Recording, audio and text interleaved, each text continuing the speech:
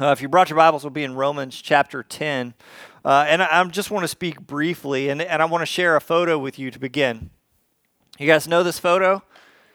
Is this a familiar photo to you? All right, so I'll ask a couple of questions. All right, so who can give me the exact date of this photo? 1945, August. Anyone want to guess? August 14th, 1945, also known as what? VJ Day, or Victory in Japan Day. So this was a famous photo published in Life magazine a week after it was taken. And the photographer's name is Alfred Einstein. And this is what he said. The U.S. had been in this horrific war with Europe and Japan, and the things that happened in Japan were horrific and tragic and horrible. And as that day ended, as Japan kind of surrendered to the Allied forces, news spread and everyone began to celebrate VJ Day. And this is the photo was taken in Times Square, and this is what the photographer Alfred Einstein said about his picture. He said, "In Times Square on VJ Day, I saw a sailor running along the street, grabbing any and every girl in sight. Whether she was a grandmother, stout, thin, old, didn't make a difference." And he said, "I was running ahead of him with his wife, Alicia, looking back over my shoulder, but none of the pictures were possible. Then suddenly, in a flash, I saw something white being grabbed. I turned around and clicked the moment the sailor kissed the nurse." And this is what he said. He said, "People tell me that when I am in heaven, they will remember this picture." I love that image of having so much exuberance and excitement around a message of good news, like it can't be contained.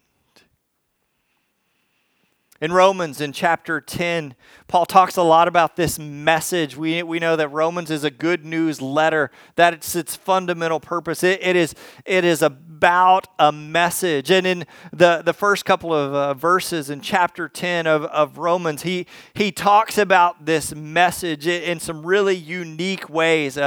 Maybe you've seen me, sometimes I like to play the high five game with kids. Have you seen this? So, I'm this high, and most kids are this high, and we start the high five game down here, right? And I hold it low, and all the kids high five, and then I raise my hand a little bit higher, and they high five, and I raise it a little bit higher, and they're jumping and high five, and then I raise it up here, and what do? Usually they tackle my legs out from under me to try to bring me down. Yeah, I mean, they're trying to get up to that level. They're jumping and swinging and missing, and Paul says to us about this message that he's sharing. He actually quotes this awesome piece of text out of Deuteronomy chapter 30. He says about this message. He says, this message that I'm talking about is not in heaven. It's not so high that you can't reach it. And he said this message that is out there and exists is not across the sea where you can't find it.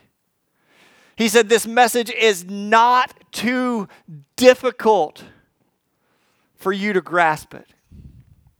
And he says this message, he says in quoting Deuteronomy, he says, "Oh, that you would choose it." And he says, this message is very close at hand. How close is it? It's on your lips and in your heart already.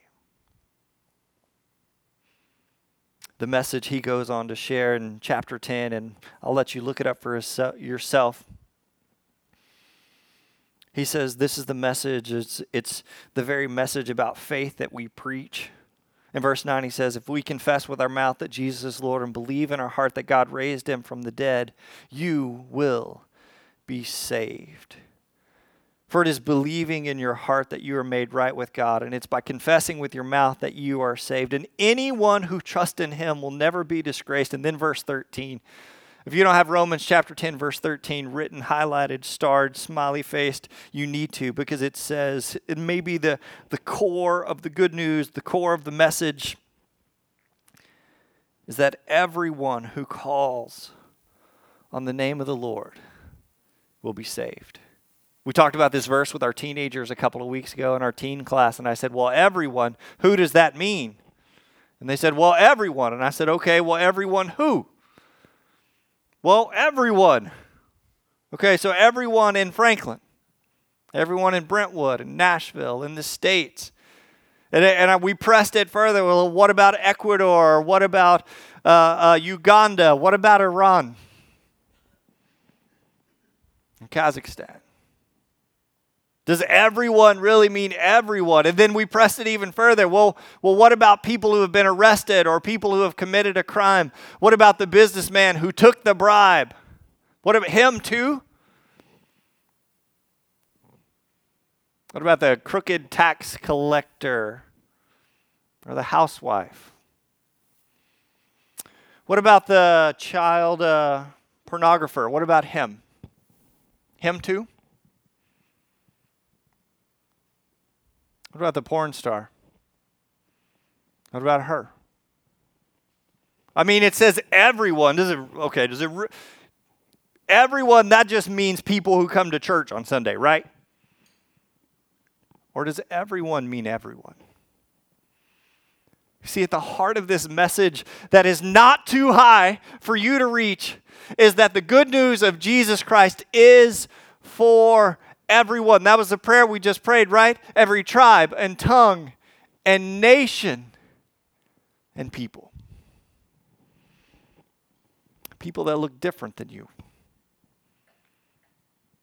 The heart of the good news is everyone.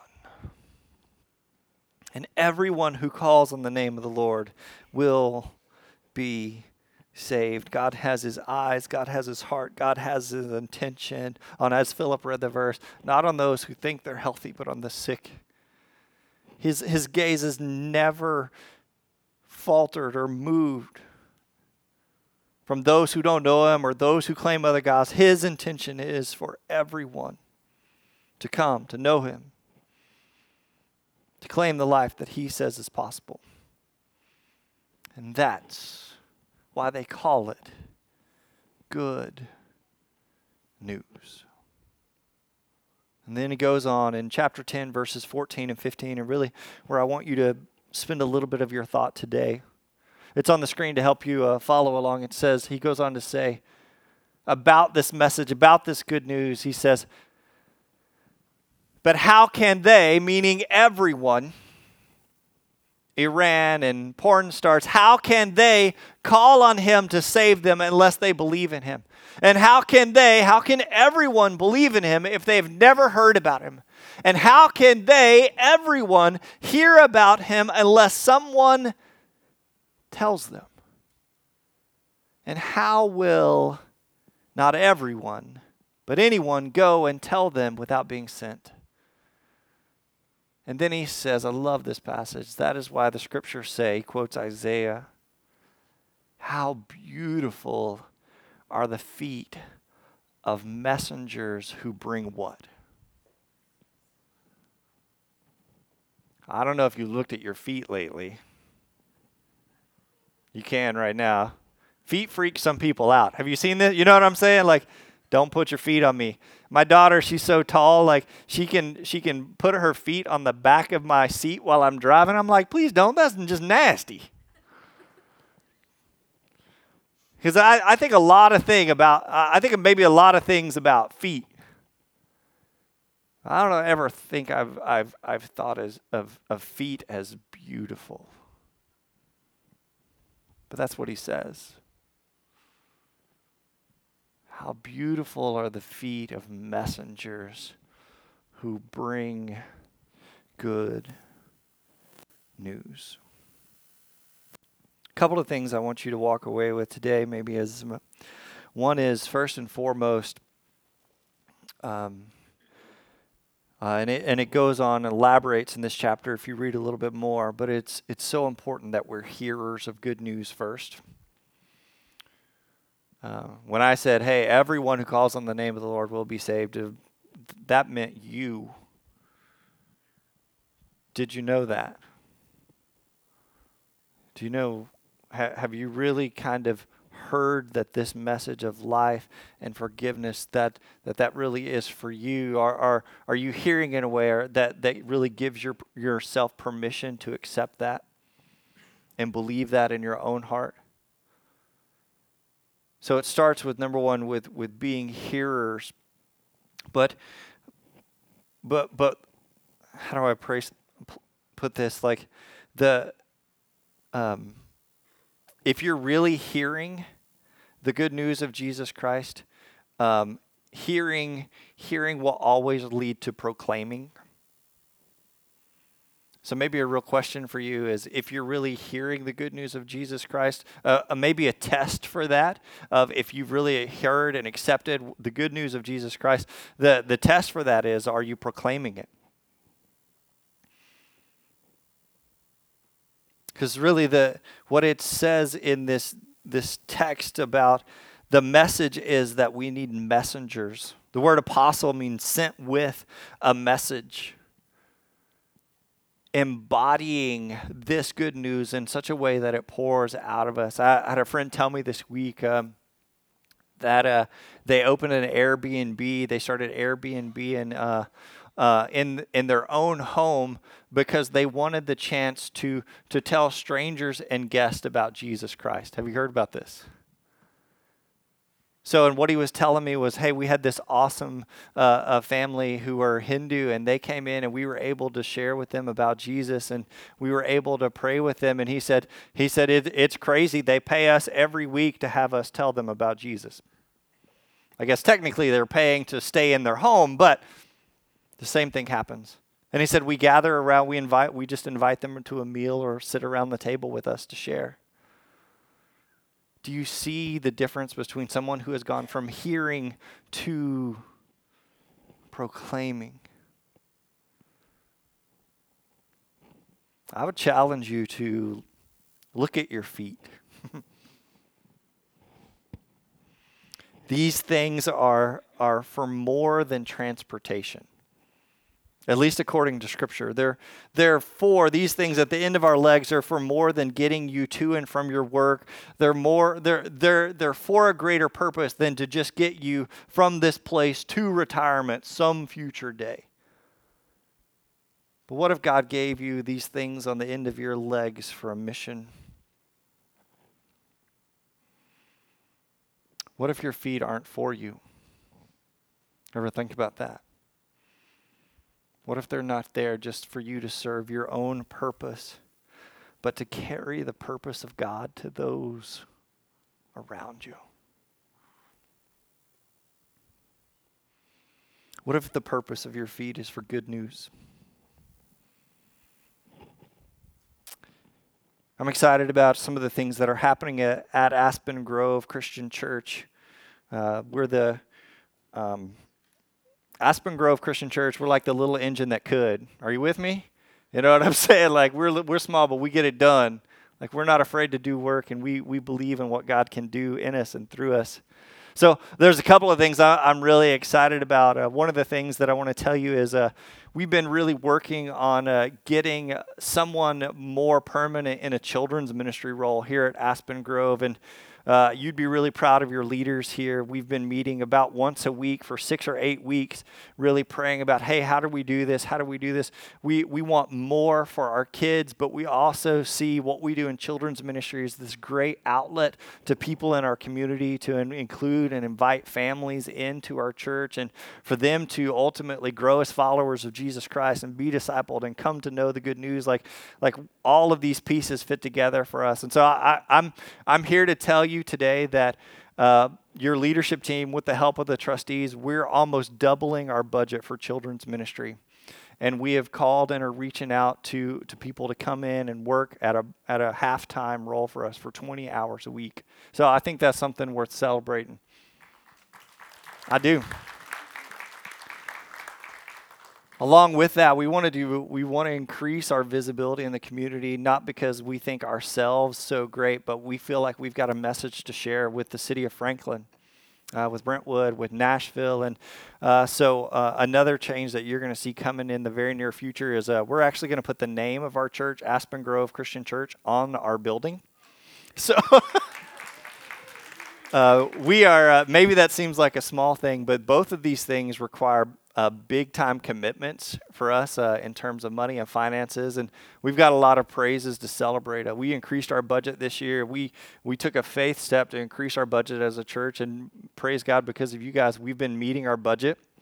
We're doing more than we ever have. I told our leadership team, I said, man, I'm so thankful that there was a season as a church that we needed to plug holes. And now it's a season of we're really moving out of that, and it's time for us to drop ourselves and to become more of the church that God wants us to be and desires us to be in the community. And that's happening. And that feels good. And that feels right. And you guys are a part of that. And so I pray that you'd keep praying for us as a church, and that we would keep working. The proudest one, I'll say one of the proudest moments I've ever had as a pastor of this church is when I sat with our leaders in our last leaders meeting, and one of our elders said, we need to move on faith. We need to move on faith. And I love that. I think that is the heart of God, always calling us to faith, always calling us to, this word, go and make disciples. It is a constant movement. We can't afford for our feet to ever be stationary or planted. Our feet are made for movement. Our feet are made for message. And so there's work to be done, and this is no time for us to be complacent. And for us, all of this ends in what we say every single week: to grow followers of Jesus Christ, to make disciples. We are sold out on this idea, and we are convicted as a leadership by the question, and it's a question I put before you, is if every Christian shared the good news as often as you, how many would hear it? If every Christian shared the same message that Paul talks about in this text, how many would hear it? And so if you'll permit me, it's time for us to get off our Aspen Grove Christian Church. That's as close as I'm going to get. Sorry, you're going to have to deal with it.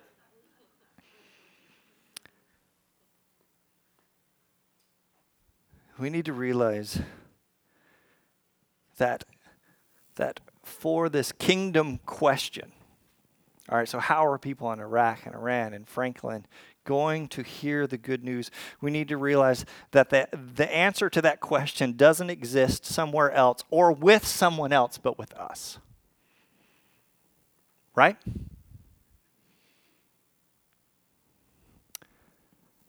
Like the sailor on VJ Day, who experienced such good news that his only response was to kiss every woman in sight. We have good news to share. And I pray that news would come pouring and flooding out of you, and that you would be reminded, that your feet would be reminded that you are a messenger and you've got good news to share. In just a minute, we're going to enter into a time of communion, and we've got communion stations set up around the room. I encourage you to partake of this time. On the tables are the elements of Christ's body and blood broken for us. And as you take those elements, man, don't you dare do it lackadaisically. Don't you dare do it haphazardly. Don't you dare let it be just another routine for you. And you take these elements of Christ's body, you accept all the gifts that he has to offer you, but you also accept his mission for your life. Amen? Amen.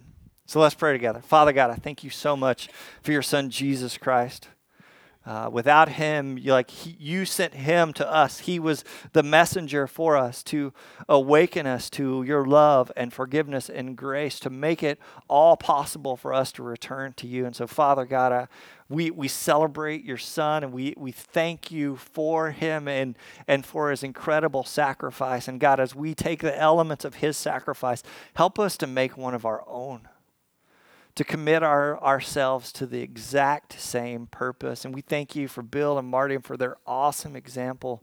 Like this is who you have called each and every one of us to be. And maybe we don't feel qualified, or maybe we don't feel like the right person. Well, that's pretty consistent of the people God calls in the Bible. And so, Father God, maybe for us, it just means putting one step in front of the other, one foot in front of the other, to walk across the street to our neighbor or to the cubicle next to us. Father God, let the mission and the message of your Son, Jesus Christ, dwell in us so richly that it cannot be contained, that it comes pouring out of us. Fill this church with the desire to share the love and truth and life that only comes through your Son, Jesus Christ.